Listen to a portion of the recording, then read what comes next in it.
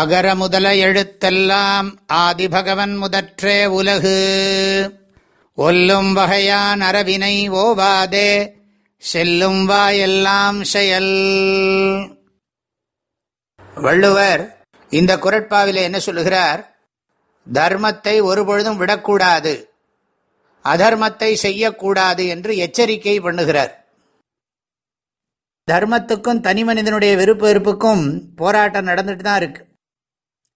ஆக தர்மத்தினால தான் நம்முடைய லைக்ஸ் அண்ட் டிஸ்லைக்ஸ்னு சொல்லக்கூடிய விருப்ப வெறுப்பையும், ஏன்னா யாருடைய இதுக்கும் இந்த இந்திய நாட்டினுடைய சட்டம் நம்ம தனி மனிதனுடைய விருப்ப வெறுப்பையோ மற்றவங்க விருப்ப வெறுப்பையோ சார்ந்து இல்லை. சட்டம் தன்னோட வேலையை செய்கிறது. எல்லாம் சட்டத்தை தானே சொல்லுகிறார்கள்.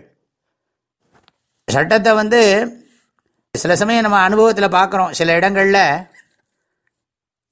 அவங்க நம்மள்கிட்ட சட்டம் சொல்லுவாங்க, ஆனால் நாம் அதே சட்டத்தை எடுத்து சொன்னால் என்ன சட்டம் பேசுகிறியாம்பாங்க. ஆமாம், சட்டம் தான் பேசுகிறேன், சட்டம் தானே இருக்குது, சட்டப்படி தானே பேச முடியும். அப்போ சட்டப்படி பேசினா நாங்களும் சட்டப்படி பார்த்துக்குறோம்லாம் மிரட்டுவாங்க. இதெல்லாம் நம்ம சமூகத்தில் பார்த்துக்கிட்டு இருக்கோம். ஆனால் யாருமே சட்டத்தை தெய்வமாக நினைக்கணும். அப்போ தான் சட்டத்துக்கு மதிப்பு. சட்டம் பேசுகிறோன்னு சொல்லி சட்டத்தையே அவமதித்து மக்களை அவமதிக்கிற பெரிய பொறுப்பில் இருக்கிற சில பேர்லாம் நாட்டு மக்களை அவங்களுடைய விருப்ப வெறுப்பினால அவமதிக்கிறதெல்லாம் இந்த காலத்தில் பார்க்குறோம். இதுக்கு காரணம் நம்முடைய முன்னோர்கள் நமக்கு காட்டி கொடுத்த அந்த அறவழியை சரியாக பின்பற்றாது தான் காரணம். அறம் வாழ்க்கைக்கு தேவையான எல்லாத்தையும் கொடுக்கக்கூடிய சக்தி இருக்குது, மோட்சத்தையும் கொடுக்கக்கூடிய சக்தி இருக்குது. அறத்தை கடைப்பிடிக்கிறதுனால துன்பப்படுறேன்னு ஒருத்தன் சொன்னான்னா அவன் அறிவுபூர்வமாக அறத்தை கடைப்பிடிக்கவில்லை என்று தான் பொருள். அறத்தை பற்றின சரியான அறிவில்லாமல் அறத்தை முறையாக கடைப்பிடிக்காமல் இருந்தால் தான் துன்பம் ஏற்படும். அறத்தை கடைப்பிடிப்பவனுக்கு துன்பங்கிறது துன்பமாகவே தெரியாது. ஏன்னா அறத்தை கடைப்பிடிக்கிறதுலே அவனுக்கு ஒரு இன்பம் இருக்கிறதுனால அந்த துன்பத்தை அவன் தர்மமான முறையிலேயே எதிர்கொள்வான். துன்பம் வந்ததுன்னா அந்த துன்பத்தை எப்படி அறவழியில் வெற்றி கொள்ளணும் அப்படிங்கிறதும் அவனுக்கு தெரியும். வாழ்க்கையில் எந்த உயர்ந்த நிலைக்கு சென்றாலும் எவ்வளவு துன்பம் வந்தாலும் அறத்தை பற்றிய தெளிந்த அறிவுடையவன் ஒருபொழுதும் அறத்தை விட்டு விலக மாட்டான். அந்த அற வாழ்க்கையில் நமக்கு ஒரு டேஸ்ட், ருச்சி ஏற்படணும். அப்படி ருச்சி ஏற்பட்டுட்டா அப்புறம் நமக்கு இந்த பொருளியல் வாழ்க்கையிலெல்லாம் ருச்சி இருக்காது. பயனில்லாத ஒரு வாழ்க்கையில் நமக்கு என்னதுக்கு ருச்சி இருக்கணும்?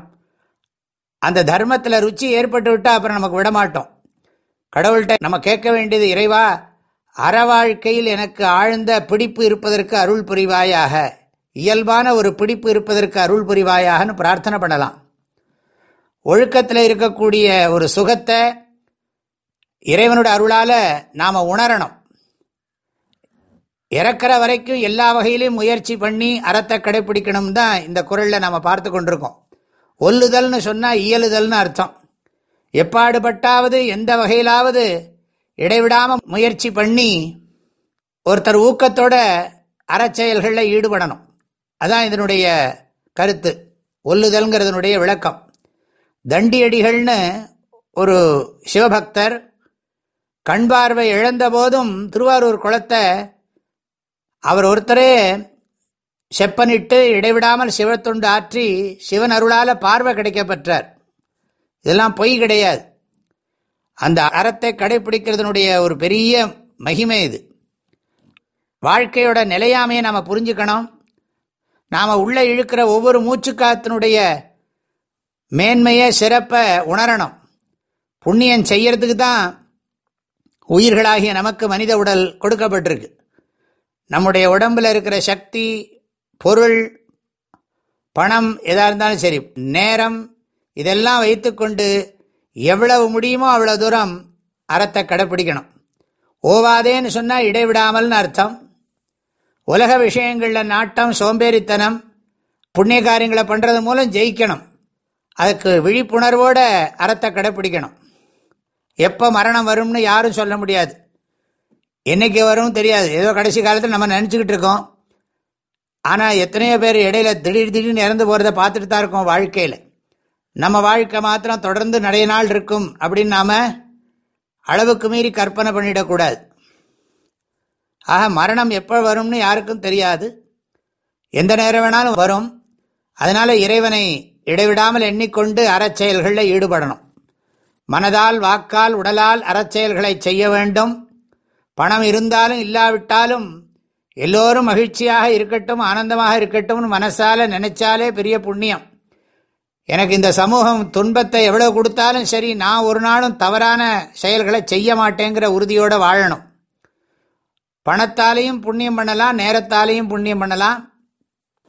காலத்தை இன்னொருத்தருக்கு நல்ல காரியத்தை கொடுக்கறதும் பெரிய புண்ணியம்தான். அந்த அர்த்தத்தில் சொல்கிறேன். புண்ணியம் செய்ய வேணும்னு முடிவு எடுத்துட்டோம்னா ஆயிரக்கணக்கான வழி இருக்குது புண்ணியம் பண்ணுறதுக்கு. ஆக இடைவிடாது இயன்ற வகையில் எல்லாம் அறவினை செய்க. எல்லா காலத்தும் எல்லா இடத்தும் எல்லோருக்கும் எல்லா கருவிகளாலும் அறவினை செய்கங்கிறது தான் இந்த குறளுடைய பொருள். ஒல்லும் வகையான் அறவினை ஓவாதே செல்லும் வா எல்லாம் செயல். எல்லோருக்கும் மனமார்ந்த நல்வாழ்த்துக்கள். வாழ்க வள்ளுவம், வளர்க மனிதநேயம். தேனி வேதபுரி பூஜ்ய ஸ்ரீ ஓம்காரானந்த மகாசுவாமிகளின் அருட்குரலில் உள்ளம்தோறும் வள்ளுவோம் என்ற தலைப்பில் திருக்குறள் விளக்க உரைகள் தினசரி வாட்ஸ்அப் வாயிலாக அன்பர்களுக்கு பகிர்ந்து கொள்ளப்படுகிறது. இதை உங்கள் மொபைலில் பெற 7708211196 என்ற எண்ணிற்கு உங்கள் பெயரையும் வசிக்கும் ஊர் பெயரையும் வாட்ஸ்அப் செய்யவும். வணக்கம்.